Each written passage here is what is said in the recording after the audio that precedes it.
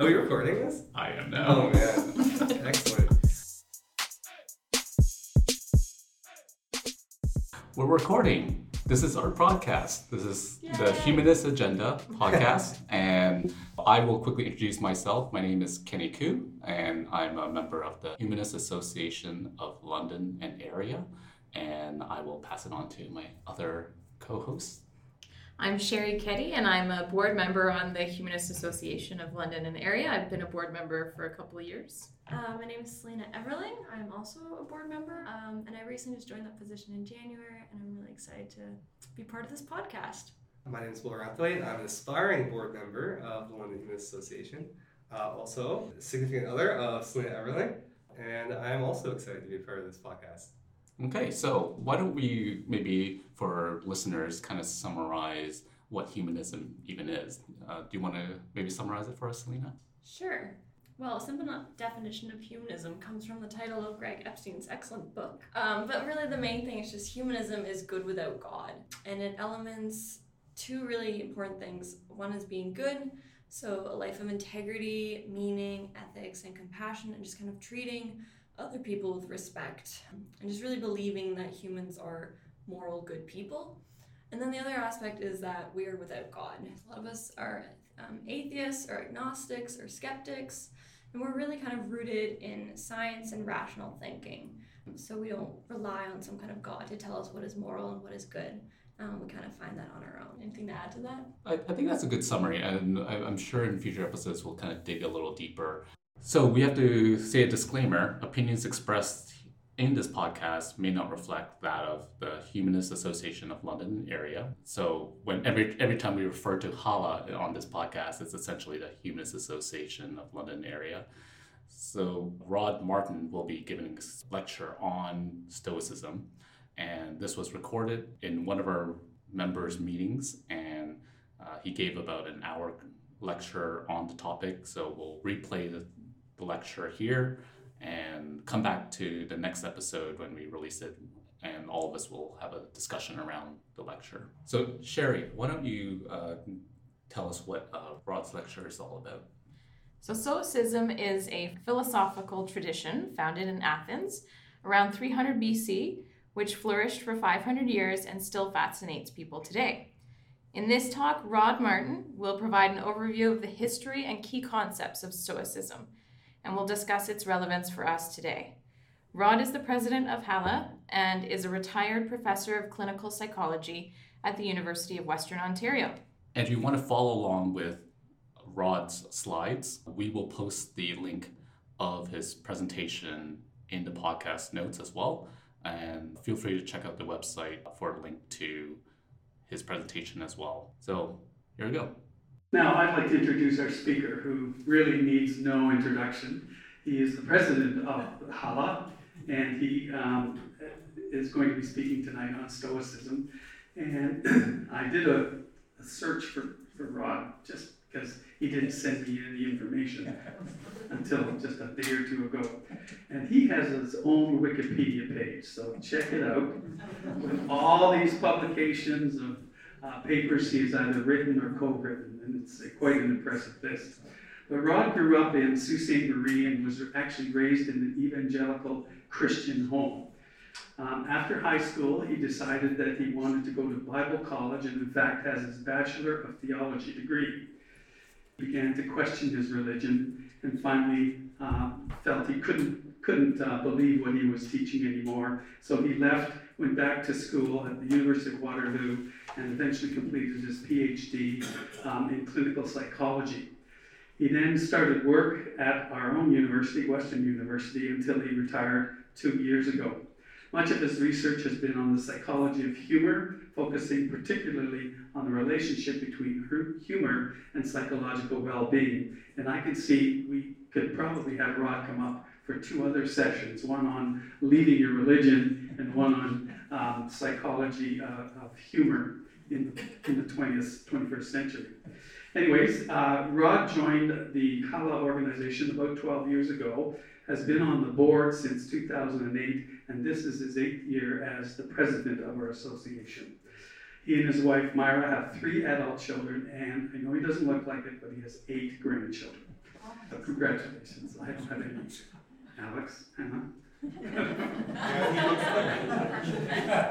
So I'd like to introduce again our president, Rod Martin, to come up and do the presentation, Stoicism and Ancient Philosophy for the 21st Century.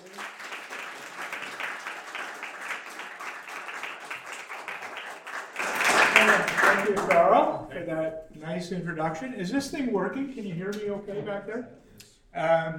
Okay, so by the way, one of my sons is here this evening, Ben. I'm proud to have him here, and he's the father of 2 of my granddaughters. I have actually the 8 grandchildren. 6 of them are girls. No, 7 of them are girls. 7 are girls and 1 boy. So, anyways, I think I'm becoming a Stoic, and so I want to tell you about this. I started getting into Stoicism about 5 or 6 years ago when I came across a book by a contemporary philosopher talking about Stoicism as not just an ancient philosophy from the Greeks and Romans, but a philosophy that has relevance for us today. And I found it really interesting, and that led me to reading other books. And the more I've gotten into it, the more I find that it really fits with my own kind of way of thinking. In fact, I think that I probably already had Stoic leanings even before I knew what Stoicism is all about. And the thing I like about Stoicism is, well, first of all, it is completely consistent with humanism. So, an atheist or agnostic outlook on life, but it goes beyond humanism. So it provides a more comprehensive kind of a frame of reference, you could say, for living our lives. So it helps us to kind of think about how to live life on a day-to-day basis, how to make decisions, how to relate to other people, how to deal with problems, and so on, which is something that humanism doesn't really do. We saw a couple of the principles of humanism there that Carl showed, and they kind of hint at something like Stoicism. The principles sort of say that we all have the right to find a philosophy for ourselves, basically. But they don't talk about what that philosophy might be. They don't really talk about, well, how do we go about living our lives as a humanist? And so I find Stoicism to be really helpful in that regard. So I kind of think of myself, I'm still a humanist, of course, so I'm a humanist and I'm also a Stoic. And I don't want you to think, though, that I'm going to try to convert you all to Stoicism here tonight, because I recognize that Stoicism is not necessarily going to appeal to everybody. And but I do think that it would be good for all of us to have a philosophy, whatever it might be, Stoicism or something else, for living our lives, because I think it's really important for having kind of a focus and a way of thinking about our lives. So why do I like Stoicism? What are the benefits of Stoicism? So I've just got a list here of things that kind of came to my mind as I think about how Stoicism has been helpful to me and how I think it can be helpful to others as well. Basically, Stoicism is a philosophy that helps you understand how to have deep satisfaction with life and inner tranquility, how to take charge of your own life, how to be the best person you can be, how to remain rational and realistic, how to be free from anger, envy, and bitterness towards other people, how to make good decisions, how to know what's important, how to stop caring about what other people think about you, how to have security, or serenity rather, even in adversity, loss, illness, and death, how to deal with difficult, obnoxious people, how to overcome anxiety, worry, depression, and guilt, how to stop avoiding things that normally trouble you, how to have confidence to handle whatever life throws at you. So it's covers quite a lot. And when you read that, it might make you think of one of these kind of popular self-help books, right? They promise everything. And in a way, Stoicism was the original self-help program, really, when you go back 2,000 years. But it's not a sort of simplistic, superficial kind of thing that most of the modern self-help books are. It's really a well-thought-out philosophy. And in fact, it's pretty difficult to put it into practice. It's pretty demanding to really practice Stoicism. I should have said at the beginning, I've become a Stoic, but I can't say that I'm a very good one yet. I still have a long ways to go, I think. So again, you notice all of those things that I just mentioned there are things that humanism doesn't really talk about. The 12 principles of humanism don't really address all of these kinds of things. And when you think back over the years, the 12 years that I've been in Hala, I can't remember very often having meetings where we talk about this sort of thing. It's not the kind of thing we tend to talk about as humanists. And maybe, again, I'm not saying that we should just become Stoics and talk about Stoicism all the time, but I think it might be good to think about some of these things. So one of the common misconceptions or stereotypes of Stoicism that people have is that, to be Stoic or stoical means that you have to be like this guy, Spock from Star Trek, who had no emotion whatsoever, either positive or negative emotion, no feeling. He was just pure rationality and intellect. And so the common notion is that Stoicism involves repressing all your emotions and just being completely free of emotion.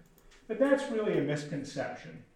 In fact, for one thing, Stoics really value positive emotions: joy, love, gratitude, awe, humor, and laughter. So the Stoics, when you read the Stoic writings, even in ancient times, they were very happy people. They talked about joy. They had a sense of humor. Their humor comes through in their writing. And also, when it comes to negative emotions, rather than repressing emotions, what they really talked about is understanding and managing negative emotions like depression, guilt, anxiety, fear, anger. So a big part of Stoicism is really trying to understand why we experience negative emotions and how we can manage them so that they don't become overwhelming. They don't interfere with our ability to think rationally. And it was really this view of negative emotions that was one of the things that attracted me to Stoicism in the first place, because as a clinical psychologist, I'm very interested in psychotherapies for emotional disorders.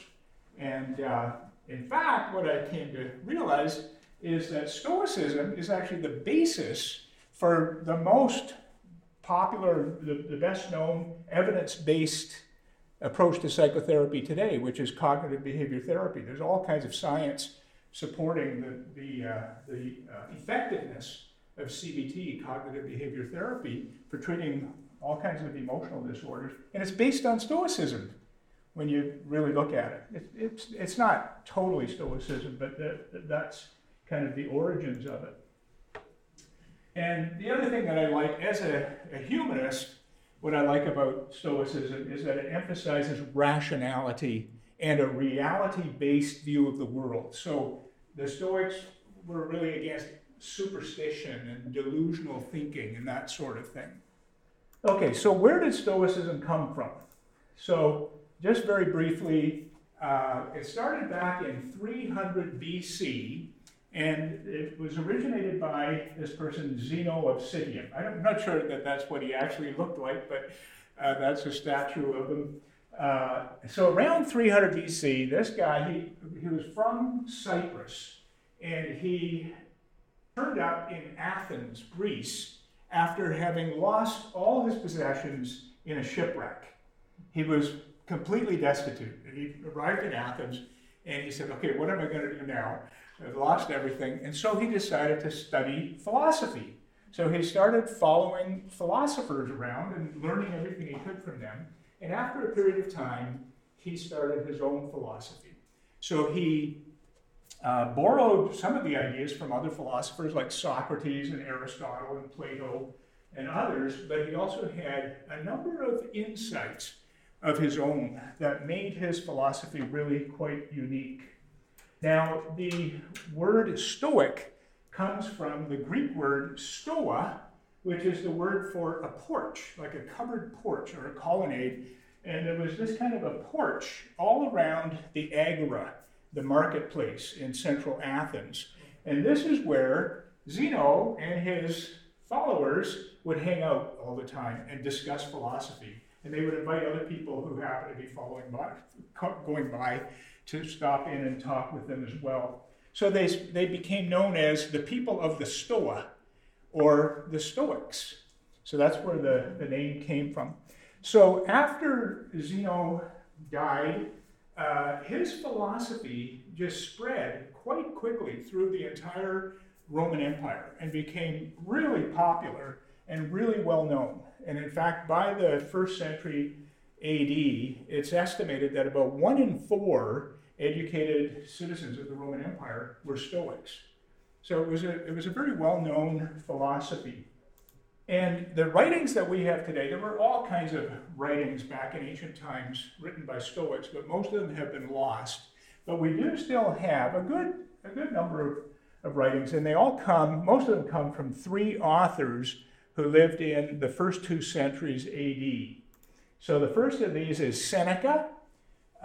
He was in the 1st century AD. He wrote a large number of letters and essays on Stoicism and applying Stoicism to all kinds of everyday problems and issues. And we still have many of his letters, well over 100 of his letters and essays. And so they're a really important source of information for us today. And then, of course, Epictetus was a philosopher. He was actually born a slave, and he was crippled. His crutch there in the picture, he was crippled by a cruel master who broke his leg when he was a child. He was eventually freed and got into philosophy, became a Stoic, and started a school of Stoicism that people came to from all over the Roman Empire to study with him. And we still have a couple of his books, Discourses and the Handbook, that are still available to us today. And then the third person is Marcus Aurelius, he of course was an emperor of the Roman Empire. And he was really the only true philosopher king in all of history. He learned about Stoicism as a young man from one of his teachers, and he really tried to put Stoicism into practice throughout his life as an emperor. And he wrote this book, the Meditations, which was really just a diary or a journal that he kept. It was really written to himself. He would jot down notes in the evening to remind himself of Stoic principles and to try to keep himself on the Stoic path and to cope with all the stresses of running the Roman Empire. And so his book has been a source of inspiration to people all through the centuries since then, including several presidents of the United States who have commented on how beneficial it was to have a copy of Marcus Aurelius's Meditations at their bedside while they were president. Not Donald Trump, by the way. Donald Trump is the opposite of a Stoic. If you want to know what a Stoic is not, look at Donald Trump. So anyways, after Marcus Aurelius, Stoicism died out completely.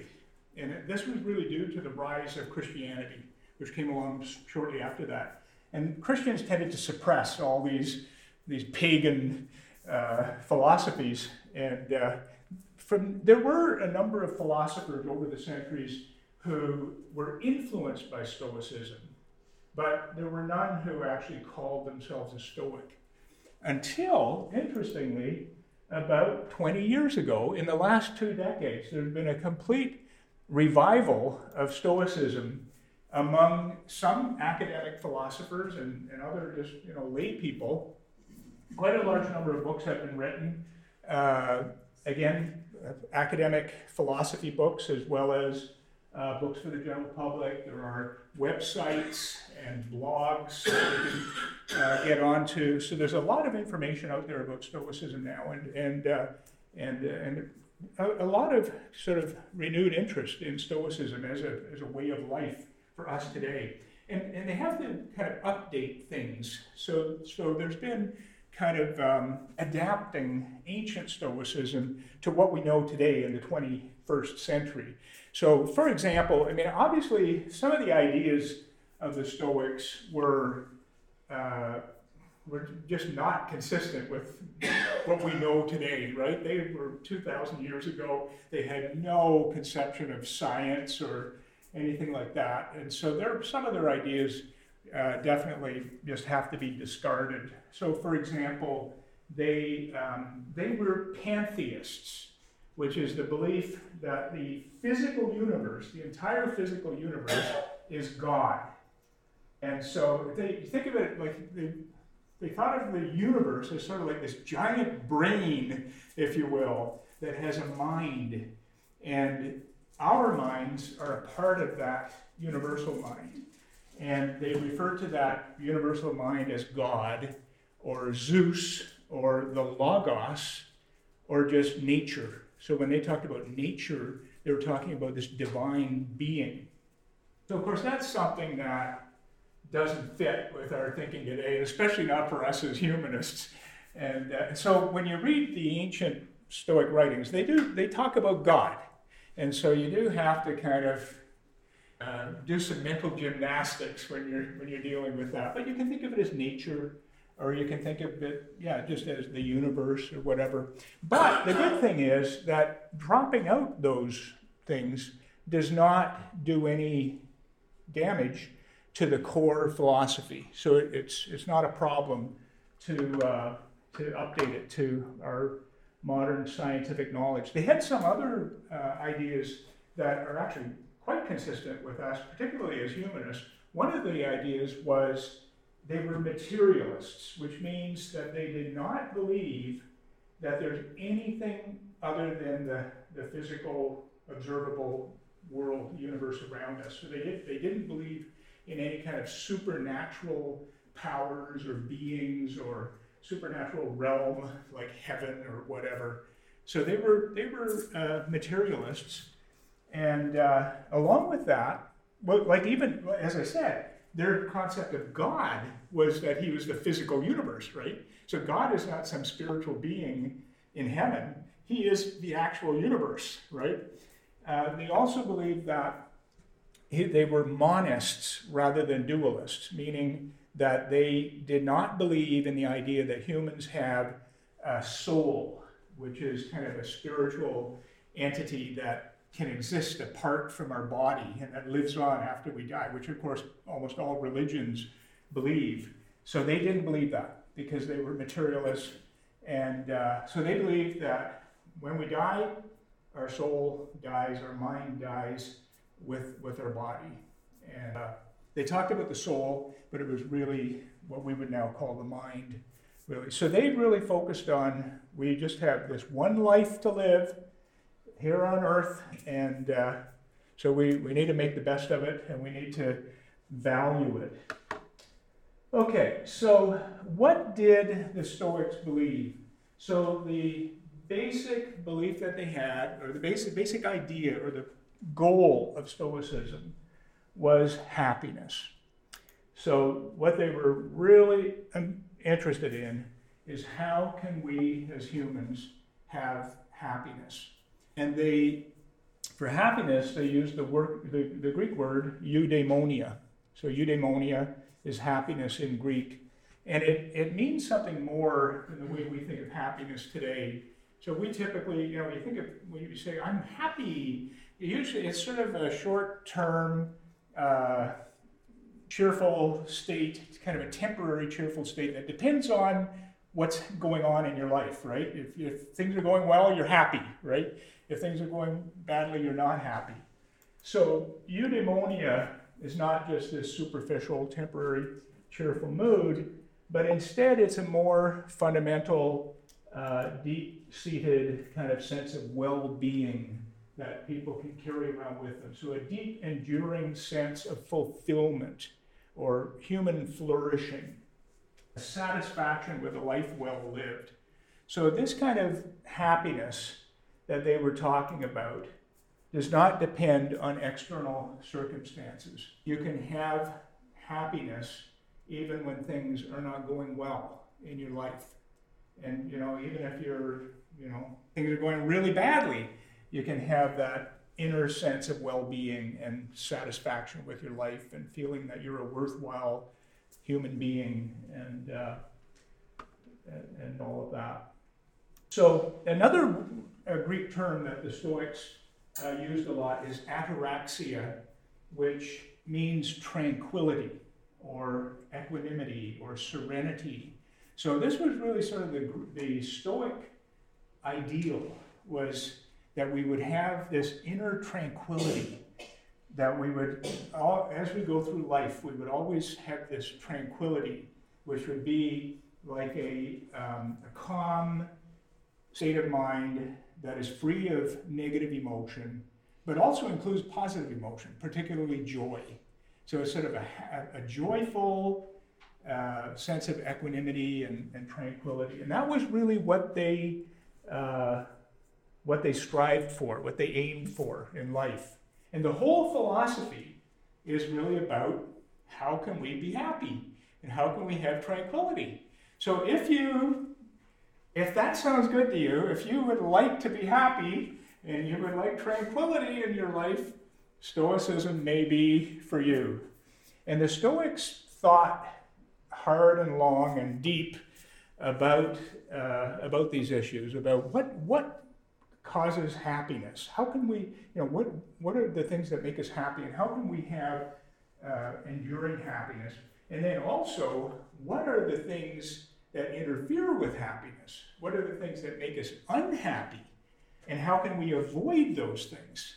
So the whole philosophy is all about avoiding things that make us unhappy and finding happiness. And they developed this, I think, really sort of a radical philosophy that says that happiness is in your power. You don't have to depend on things that are outside of your control for happiness. In fact, you should not depend on those kinds of things, but you can find happiness within the things that you have control over. So that's the sort of the promise of Stoicism, if you will, is that you can have control over your own happiness. But it really involves quite a radical change in thinking, I think, for a lot of people. Is really, and it takes a lot of effort to think this way, because it's quite different from the way we normally think and the way most people think around us. So one of the key things that they came up with, they were not the only ones. Other philosophers thought the same way. So they were in agreement with Socrates, for example, and Aristotle, for example, in saying that a really important thing for happiness is virtue. So virtue is necessary and sufficient for true happiness and tranquility. And the word virtue in Greek is arete, which means excellence of character. So it has to do with being an excellent human being. Trying to be the best person you can be, essentially, is what it boils down to. And so they're saying that happiness and tranquility are natural consequences of being a good, decent human being. Now, the idea of virtue is something that is not very popular today in our culture. Most people, they think of, talking about virtue is seen as kind of preachy, for one thing, kind of moralistic, and maybe a little elitist as well. And I think part of the problem is that the concept of virtue was co-opted by Christianity over the centuries, and it took on this whole Christian kind of moralistic kind of flavor that people, are not comfortable with today. But if we go back to the ancient Greeks and Romans once again and look at what they meant by virtue, basically it's just this sense of living the kind of life that most people would think is the way you should live. That basically it's a set of characteristics or a behavior pattern, if you will, that is universally seen as being a desirable way to live. So the Stoics, along with Aristotle and others, felt that virtue is made up of there's four cardinal virtues that together make virtue. So the first of these is wisdom, and it's practical wisdom. So it has to do with knowing what to do in any given situation. That's basically what they were talking about with wisdom. Then the second is justice. And justice has to do with the way we relate to other people, the way we treat other people. So it would include things like benevolence, fairness, compassion, social justice, concern for others. So basically it's treating other people with dignity and fairness. And the Stoics, by the way, really emphasize the fact that humans are social animals. We're fundamentally social beings, and we need other people in order to flourish. And so they talk a lot about relating well to other people, treating other people well, and having good relationships with other people. But they also, by the way, talked about how other people can be a huge source of unhappiness to us as well, right? All those jerks and idiots out there that we have to deal with all the time can interfere with our happiness. And so they also talked a lot about how to deal with that and how to avoid letting other people destroy your happiness. So that was really important. And then the third virtue is courage. And again, this is moral courage rather than physical courage. So the courage to do the right thing, basically, even when it goes against popular opinion, and even when it's difficult to do, having courage to go ahead and do the right thing. And then finally, self-control or temperance. And so this would be restraint, moderation, avoiding excesses, avoiding addictions to anything, whether it be drugs or alcohol or food or sex or money or other people's approval or Facebook, for example, or whatever it might be, because addictions take away our freedom, our personal freedom. So together, all of these things they felt is really important for happiness. And really because when you think about it, if you live this way, if you try to be a decent person, then you have no reason for feeling guilty, and guilt is one of the big things that interferes with our happiness, right? Other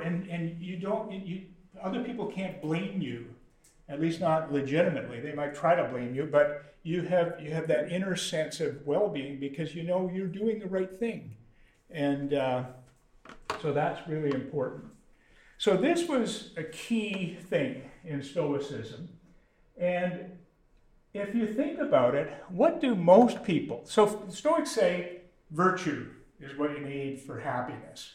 But what do most people think they need in order to be happy in the world around? If you just observe the way people live their lives and they put all their energy and time into, this is it.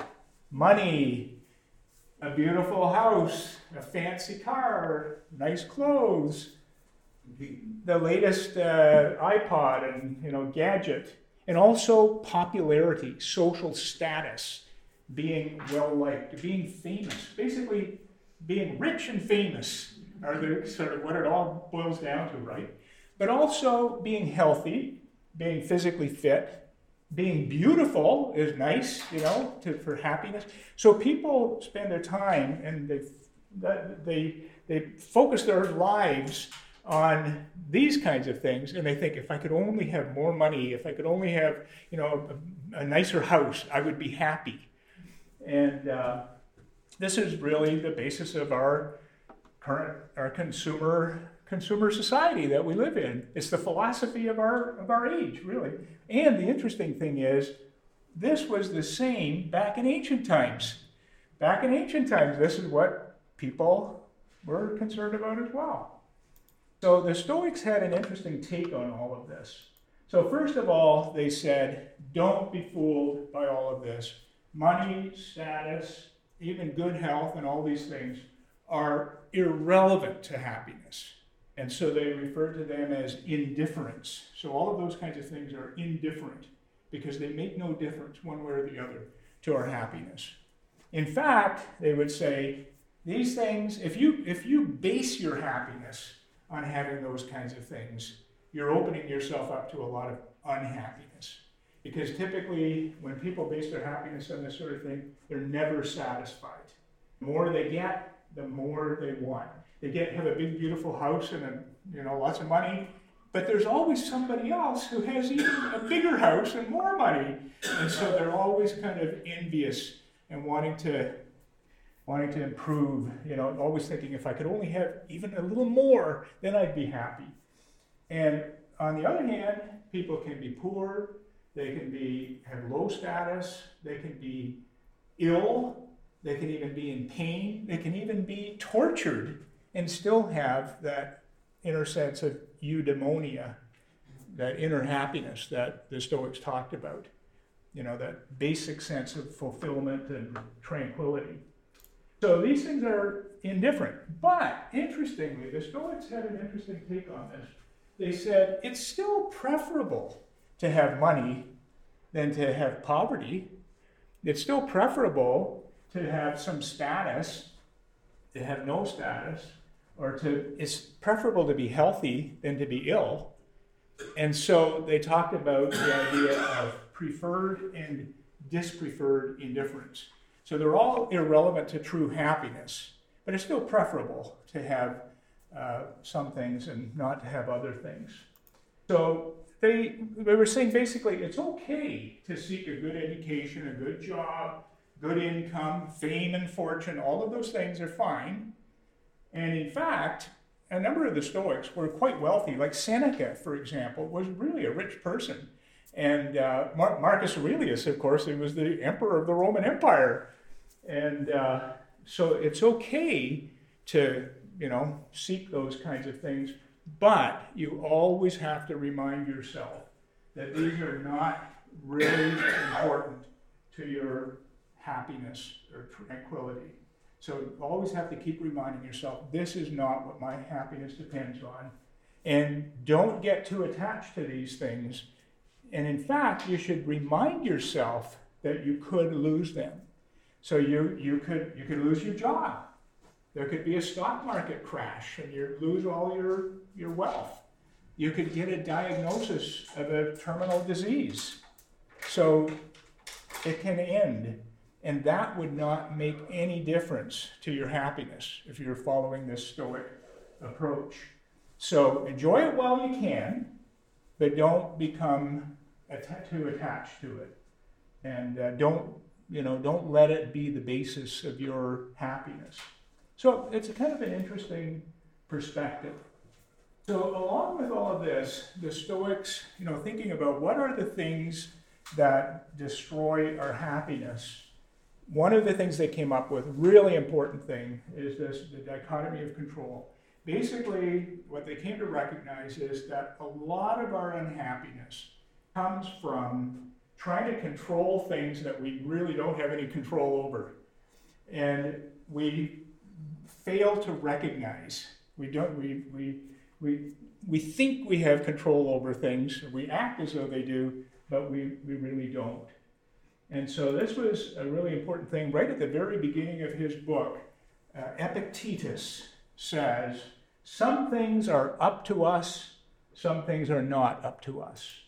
Things that are up to us or in our control are things like our opinions, our judgments, or our attitudes, basically. So the way we think about things, the way we evaluate things, whether we think about them as being good or bad, helpful or harmful, that sort of thing.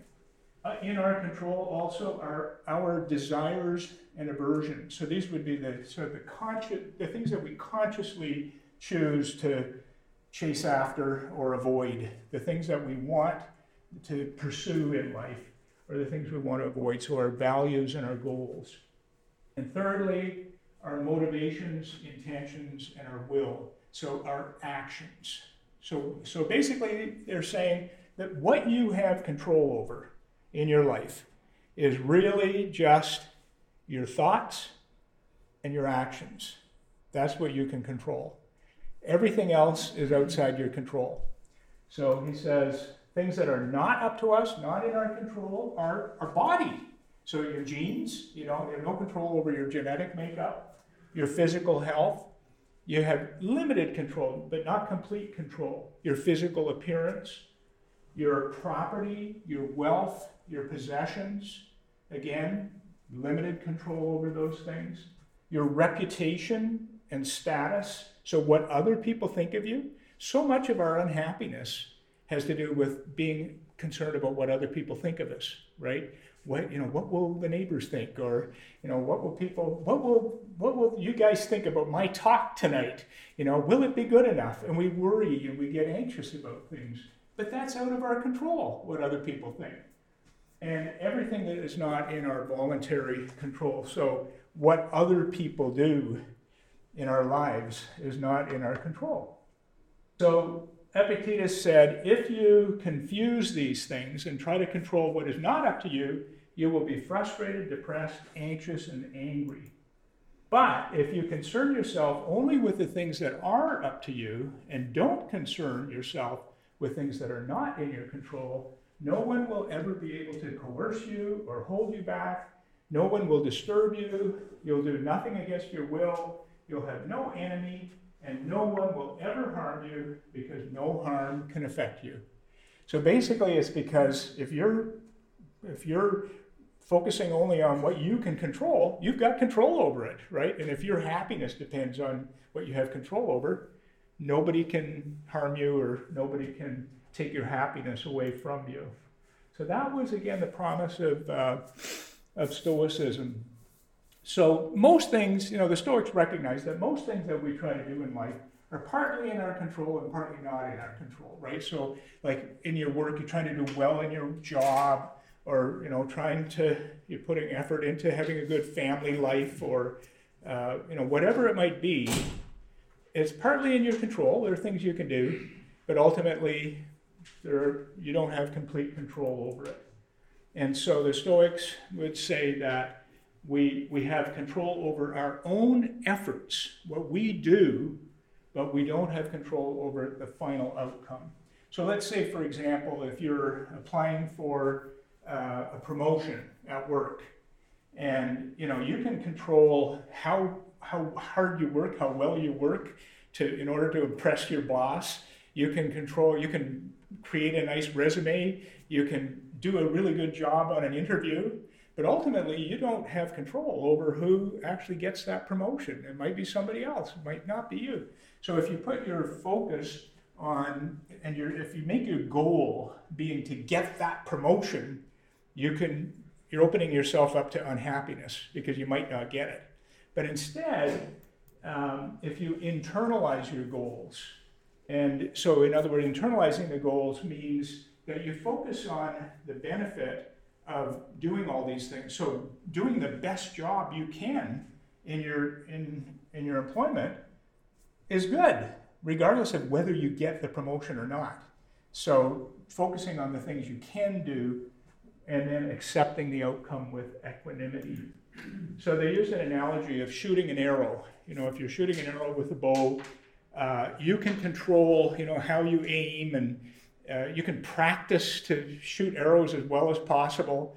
But once you let go of that arrow, you have no control over whether or not it hits the target. There could be a gust of wind that comes up or something, and you could miss the target. So again, the idea of focusing on what you can do, but not putting not having your goal being something that is outside your control.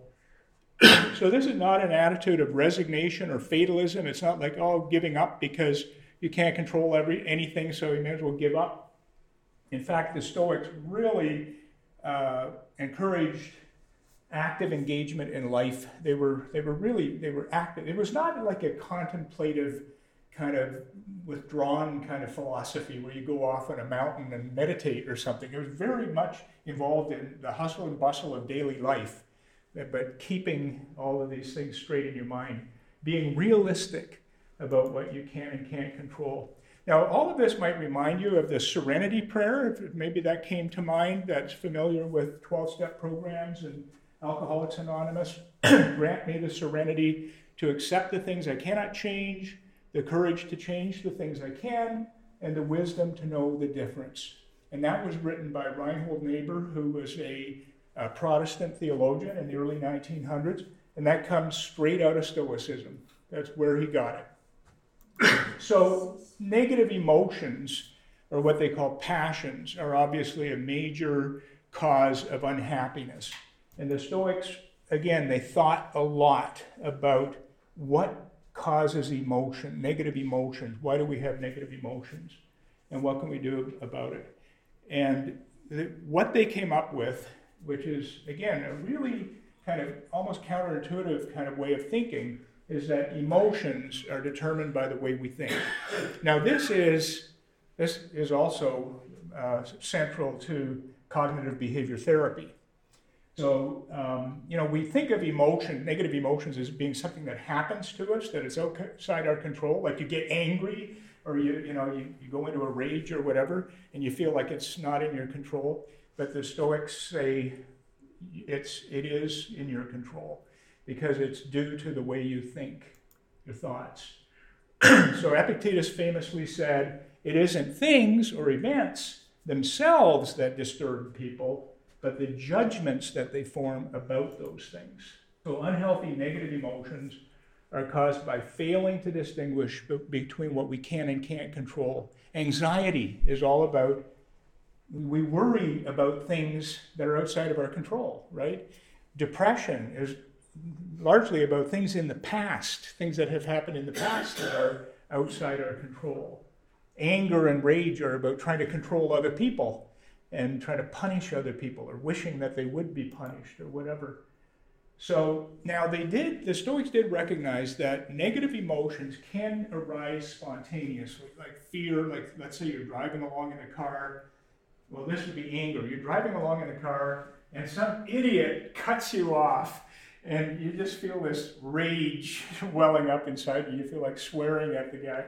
I don't know if that happens to you, but that happens to me. Never does, though, right? And other things, fear, if you're in a dangerous situation, you can just suddenly be panicking, right? So the Stoics recognize that we do have these automatic emotions. They call them propatheia, or proto-emotions, that are outside our control. But what they said is that when you have those emotions, you have to train yourself to notice that and to stop and think, why am I feeling this way? So what are the automatic thoughts that are going through my mind at this moment that are causing me to feel this way? And again, particularly, is there something that's in my power or not in my power that's underlying this? And if it's not in my power, then there's no need to concern myself.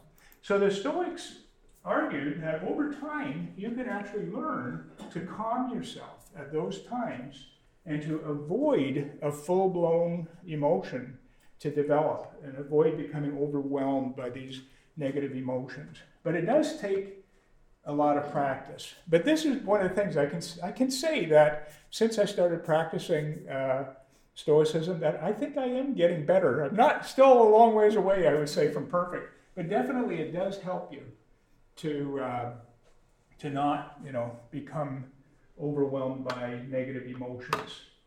So this is the final main slide anyway. So the Stoics recognize that it's difficult to do this. You have to be constantly working at it, always thinking about these things. So they developed a number of exercises, practical exercises that you can do on a daily basis to remind yourself and kind of reinforce this Stoic mindset and to prepare yourself for challenges that might come up. So one of these exercises that's become fairly well known is, nowadays they call it negative visualization, but the Stoics in the old days called it premeditatio malorum, or premeditation of adversity, basically. So the whole idea is that periodically, maybe several times during the day, you remind yourself of all the worst things that can happen to you, basically. You contemplate losing things that you have, that you value. So, for example, you could start with something simple, like your favorite mug. Let's say you got this mug that you really like. You should stop and think about, I could lose this mug. It could get broken, or somebody could steal it, or whatever, and that would not affect my happiness. I like this mug, but my happiness doesn't depend on it. And then you can graduate to more difficult things like, again, your job, your possessions, your car, your house, the money in the bank. All of these things could be taken away from you, and you could handle it. Your happiness would not be affected. And then you think about other people as well. So your spouse, your children, your close friends could die. And if they die, you could still be fine. You could still be happy. And then you think about your own death, your own mortality. And the Stoics really recommended that we periodically really take some time to think about what it would be like to have, to be diagnosed with a terminal disease and to go through the process of dying. And the whole idea is that you prepare yourself for having these things happen to you. And also, the flip side of it is that doing this makes you a lot more grateful for what you have, right? It makes you more appreciative for the people you have and the possessions you have and everything else right now.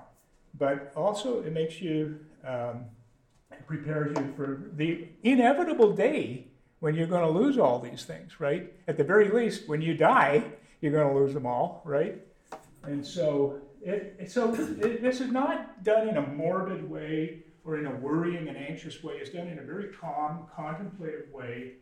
It's not positive thinking, which is kind of unrealistic optimism, but it's being realistic and facing the realities of life with courage. Another one of their exercises, I'm sort of running out of time, but just so the view from above is where if you're feeling really overwhelmed with anxiety and problems and stress, this is an exercise where basically you imagine yourself, you're looking down at yourself from above. And so you're kind of rising up, looking down at yourself with all your problems and difficulties. And then you think about all the people around you, your neighbors, who also have all kinds of problems that they're dealing with, health problems, financial problems, relationship problems. And then you rise up further and you think of the whole city and all these people with all these problems. And then the whole province, the whole country, the whole world. Think of these billions of people who are all dealing with, many of them with much worse problems than what you have. And so the idea is that it helps to put things into perspective so that you don't feel as overwhelmed by these problems. Morning and evening exercises are, in the morning, you should take a few minutes to kind of think about the day ahead and the plans that you have. Think about the different situations you think you'll be in, and think about, what do I have control over? What do I not have control over in these situations? And what virtues will be required in these situations? And then in the evening exercises, again, take a few minutes, something like Marcus Aurelius did with his notebook, and think about the day that has passed and how you handled things, what did you do well, could you have done better. And it's not to feel badly about anything, because the Stoics were totally against regret or guilt. They said the past is past, and you don't regret anything. You don't feel guilt, but you learn from the past. So what could I do better the next time, kind of thing. Okay, so that's of course, obviously it's a lot more than that, but we've just kind of scratched the surface. But it gives you an idea of what Stoicism is about. So just to summarize all of this, Stoicism is really all about how to have inner happiness and tranquility. That's what it's all about.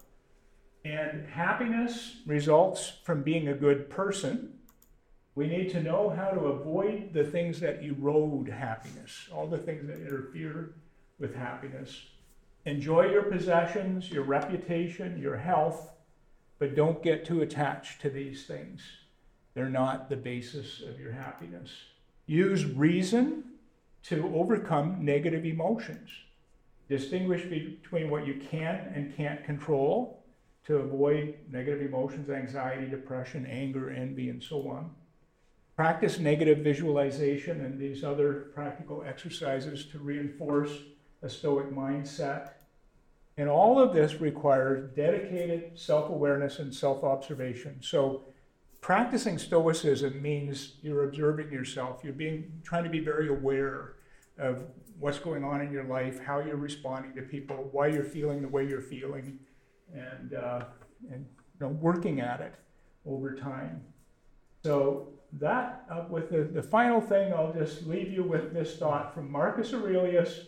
Very little is needed to make a happy life. It is all within yourself, in your way of thinking. So that's it.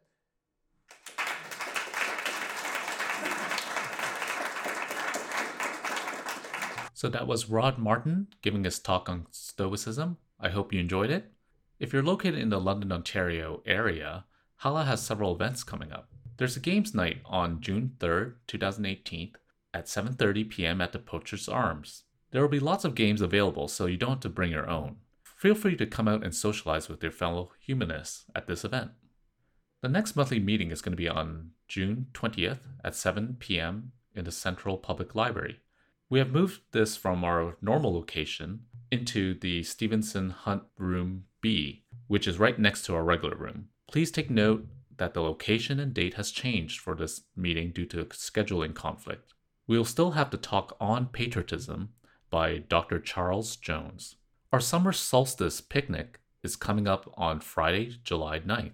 This is a members-only event, so it's a great time to start a new membership or renew an existing membership. More details will be announced at the next meeting and through our mailing list.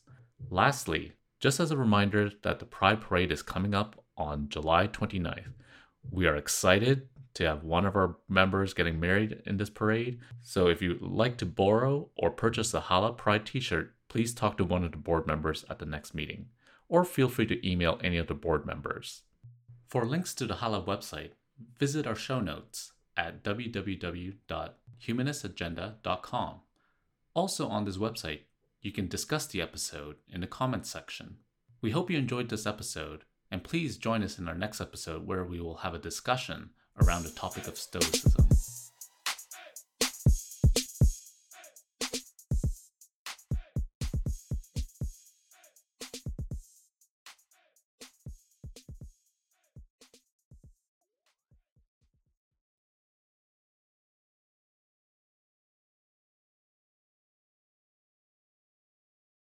What about if you want to follow along with the slide part? Oh, damn it. He could